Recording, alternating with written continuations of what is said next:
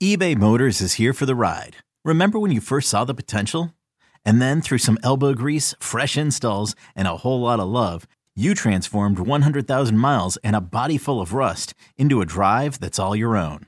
Look to your left. Look to your right. It's official. No one's got a ride like this. There's nothing else that sounds like, feels like, or looks like the set of wheels in your garage. With over 122 million parts, you can make sure your number one ride or die stays running smoothly. So there's no limit to how far you can take it.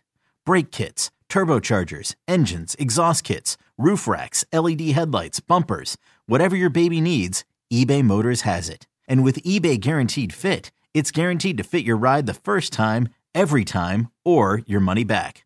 Plus at these prices, well, you're burning rubber, not cash. Keep your ride or die alive at ebaymotors.com. Eligible items only. Exclusions apply. This episode is brought to you by Progressive Insurance. Whether you love true crime or comedy, celebrity interviews or news, you call the shots on what's in your podcast queue. And guess what? Now you can call them on your auto insurance too with the Name Your Price tool from Progressive. It works just the way it sounds. You tell Progressive how much you want to pay for car insurance, and they'll show you coverage options that fit your budget. Get your quote today at Progressive.com to join the over 28 million drivers who trust Progressive. Progressive Casualty Insurance Company and Affiliates. Price and coverage match limited by state law. And welcome into another playoff edition of Spits and Suds. I'm Gavin Spittle of 105.3 The Fan, and I'm joined by your two-time Stanley Cup champion, one of your favorite Dallas Stars. I consider him one of my besties. You know, Craig, growing up, my grandfather, they all said, like, if he's nice to you, that means he doesn't like you. So, and my grandfather and I were really close. So that means that Craig Ludwig, deep down inside, likes Gavin. Oh, you got some bad advice. How's it going, my friend? It's going very good. How are you today? I'm good. For those listening at home, I put on the title of when I was sending Craig an invite to this podcast, I put Spits and Suds, Craig Ludwig, my best friend. And I spotted it immediately. Yep. Just a little chirp. Just a little chirp to you, my friend. It's playoff time. I had to up my chirp level. That's right. Stay out of the box, though. All right. That's a great segue. Man, you're good at this radio thing, Craig. That's a good segue, my man.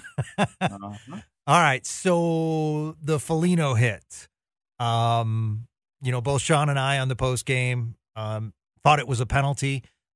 Question if it would be a major based on, what Foxa was trying to do. That felt as though Foligno never really moved the knee from a professional hockey level. What were your thoughts when you saw it? Yeah, I think it was definitely a penalty. And I'm okay with it being a major. Unfortunately, I think for Minnesota and in particular, Marcus Foligno is, he's been front and center when it comes to, the calls this series. And so I think if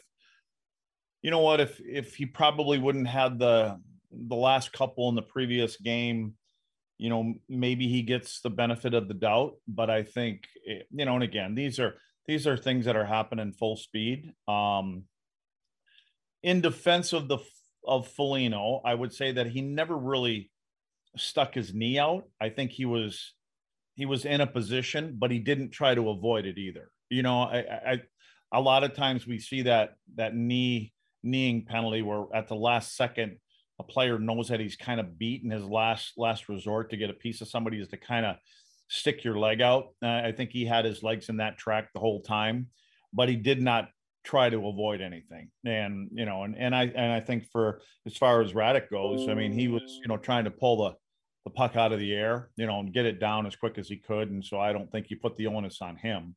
So again, if they would have called it a penalty in a 2-minute, I'm sure there would have been an argument, but I guess I could have understood it. But I have, obviously no problems with that being a major. And you look at it and it's early in the game, and you could point at that being, one of the 2 or 3 keys of the Dallas Stars win. 2 questions as a former player. One, the game is so fast. how do you change from a skating point of view? What could he have changed to prevent that knee-on-knee contact?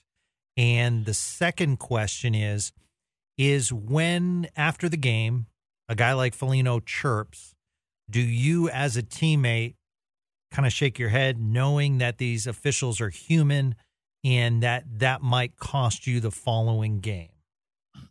Yeah, I mean, you try to park it. I mean, after every game, you try to reset. But this isn't just a one-off. This has been going from the Pavelski hit, and there seems to be something, from a penalty standpoint, especially on the Minnesota side, each game that they've played. I mean, it's the reason they're behind in the series is because of, and Dallas has to do something about it, which they have, and it's been scoring the power play. But in order to answer your first one, what do you do to change it?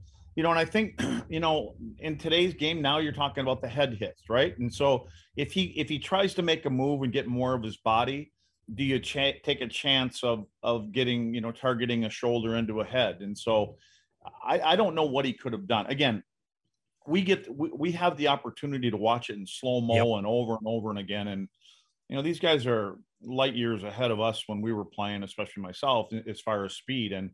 But again, the attention is on Foligno. The attention is going to be on Foligno tonight from the standpoint of, the referees, and referees don't try to, and all the talk that's been going on about the referees, and there seems to be something in every single game. Yes. Not just Stars, Minnesota, every game the very next day, there's going to be questionable things. But again, they're under the microscope too. The last thing that referees want is to be the outcome of a hockey game. They don't want to settle a regular season game, and they definitely don't want to be the talk the next day. But they're all, and because it's cutting into their pocketbooks too. Once you get past the first round, these guys are all rated. All the referees and linesmen are rated, and so they're going to be cut in half once they get down to the next round, and then in half again, and then in half again. So they want to be there the whole time if they can and make some extra money.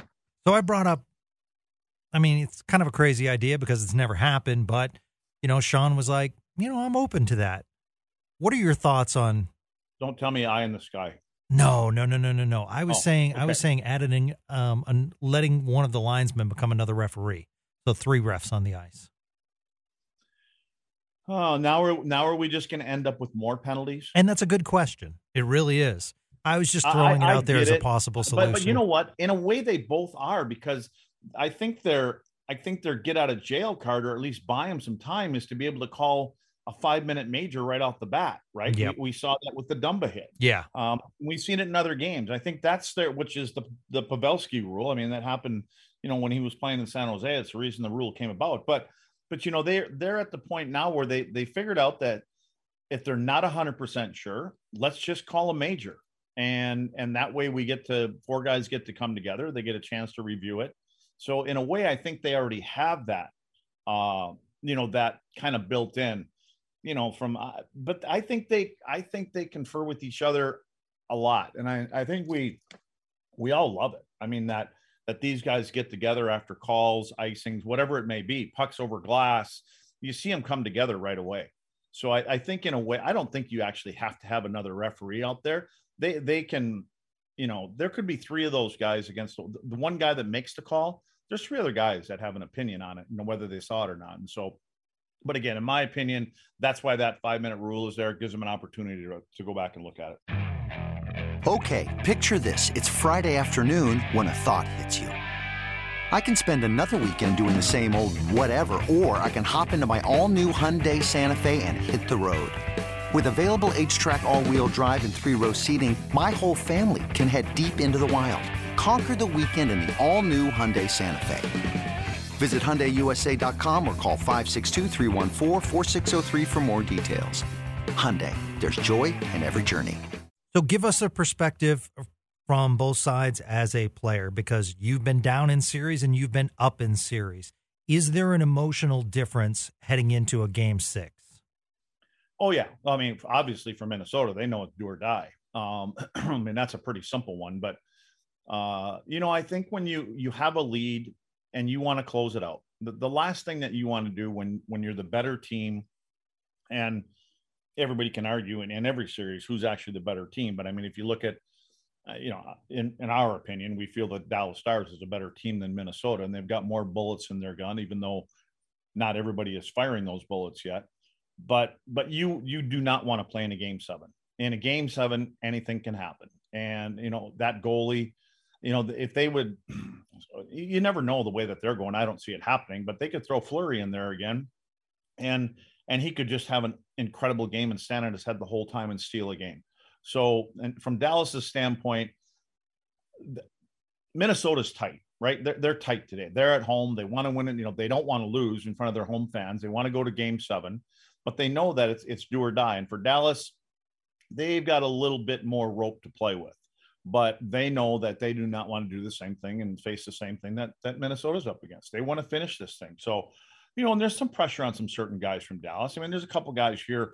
I mean, you look at it, there's only 4 guys that have scored 5-on-5 for the Stars in this series. Their power play is what's doing it for their power play and keeping their emotions in check and not having a parade and not retaliating on, I believe that Dallas sees the bigger picture more than Minnesota. They understand that they're a team. We're going to keep our emotions. We're not going to take what can be a power play for us and turn it into an even strength situation, put it to 4-on-4. Let's just take, because again, for me, the biggest question is how does Minnesota approach this game? Their identity, they're playing to their identity. Have they gotten screwed on a couple calls? Yeah, probably. Yeah. I think they may have. But now, again, do or die game. Do we take our foot off the gas a little bit? We don't want to be going to the box. But then again, we're keeping Robertson off the score sheet 5-on-5 because maybe he's not completely engaged and 100% comfortable the way this game is being played. But then again, I look at what Dallas is doing, and they're doing it very smartly, and mainly because of Miro and Suter. They're finding a way to shut their big guy down. I mean, Kaprizov has really done nothing. But again, you'd say he's due. But so I think for Dallas, they're going to continue to play their game. They're going to play a road game. They're talking about not taking any penalties. And I think that it'll be very interesting to see how the Minnesota Wild want to approach this game. Do they stay with all the talk that we're this kind of team, we're that kind of team? Do they stay that way, or do they say, we're going to have to pull back a little bit because the last thing we want to do is hang ourselves? And, it'd be different if Dallas's power play was only working at 15 or 20%, but my God, they're over 50, 55% in this thing. So, and again, for Minnesota, they've got a great fan base. They want to get their fans engaged, give them a reason to get engaged. Let's not take our fans out of it early either. So I wondered if maybe they throw Fleury back in net. I just can't see it. Yeah, okay. I mean, this other guy, Gustafson's been great. I mean, he's been really good. He's got like a 930 save percentage. Yeah. So, I don't see it. I mean, Fleury was such a train wreck in that game. And, it just, if Fleury hadn't given up, 7 goals, if it was a 3-2 game and, if it was something like that, I can kind of see him going back to that. But how do you put a guy in that gave up, and he made some good saves, but at the end of the day, he gave up 7 goals, I believe it was, and he looked awful on like 2 or 3 of them. I mean, just awful. Like he didn't have a clue what that was going on. So how do you answer that to your fans if that's actually what you do? And he lets in a couple goals early. Yeah, that's certainly. I mean, I think the last guy in Minnesota that you're going to point at is going to be the goaltender. He's been, I think he's done. There's probably, even in the first game, there's been a couple goals that I didn't think were great, but he's basically kept their team, in it to the end. Yeah. I will say what I'd love, and I think they've made a concerted effort, and this is one of the many reasons Tyler Seguin deserves huge props in this series, filling in for Joe Pavelski, but the screens they've set on Gustafson the last couple of games, I think have been a major factor. They're getting in front of the net. And I know you could do that with every goalie, but I didn't see that in the first few games. And it appeared to me as though they're making a concerted effort to not give him clean looks. I just think it's playoff hockey. It's things that, I've talked about this forever. The teams that, that I was part of, I mean, we had an MO and we were going to play that way for 82 games. That way it was automatic in the playoffs. And, Dallas has found ways to go through the regular season scoring, from the perimeter and highlight real goals. And that stuff kind of changes when you get into the playoffs and things get tougher and space becomes more limited. And I think when we first talked and when Joe was out of the lineup, I just felt it was going to be a perfect spot for Tyler. Look at where Tyler scored his goals. I mean, they're all Brendan Morrow goals. Yep. So they're from 2 feet in the crease, from the crease. So, and Tyler's got the hands and he's got the poise and things that when he's in that area, it's not a guy that's going to panic in there. If it's other guys, your third and fourth liners and they're in there, first thing you're going to do is just bang at the puck. That's just natural. But I think Tyler's got that extra second to take a quick look and what it's done is it's you've taken one of your high end guys and put them in some traffic and on the other side of the coin, it appears to me that he's not really getting abused when he's in front of the net either. Not like what we're seeing Suter do to Kaprizov. Every time Kaprizov's out there and when Suits is around him, he's getting a cross check in the ribs or he's got a hand glove in his face. And the thing about Kaprizov is he'll punch back. And that's exactly what you want. Either go off and coincidental minors, take them off the ice. Anytime that if there's a player on Dallas team, besides, Rupe and, the top couple guys, but if you can go off the ice with Kaprizov, that's a good exchange. Go into the box, keep him off the ice for a couple minutes. You get the power play. He doesn't kill penalties, keep him off the ice. So I think his rhythm is kind of broken right now. And he's probably the guy that, and I can see them using him even more if there becomes a lot of penalties and trying to get some rhythm for him to get onto the ice. And then it looks like if he doesn't get out there for, an extended period of time because of penalties or whatever it may be, then he gets out and he tries to do a little more and a little more. And, it's not like he's hogging the puck or anything like that. He's an incredible player, but they've done a good job keeping him off balance, staying in his face, not giving him any time and space. And, they've got not just one guy around him. There's a couple guys and they're basically saying, listen, we're taking their best player out of the occasion or out of this situation and without taking a penalty. But if you're going to take a penalty on him, that's one thing, but try to get him to go to the box with you. I'm Gavin Spittle. He's Craig Ludwig. You're on Spits and Suds right here on 105.3 The Fan. Okay, let's play Coach Craig Ludwig. If you're Pete DeBoer, it's been 2 games. Joel Hanley's been in. Colin Miller's been out. Colin Miller was very valuable during the regular season. Would you put Miller back in? I know. I've liked Colin Miller. I've liked him all year long. I liked him before Jim Nill made the move to get him. He had a rough game, had a couple individual mistakes that, led to a goal or two. But the only thing is what the one thing that Dallas has to clean up is the outnumbered rushes, especially early. They've given up some 2-on-1s. They've given up a couple breakaways. I mean, Kaprizov even had a breakaway.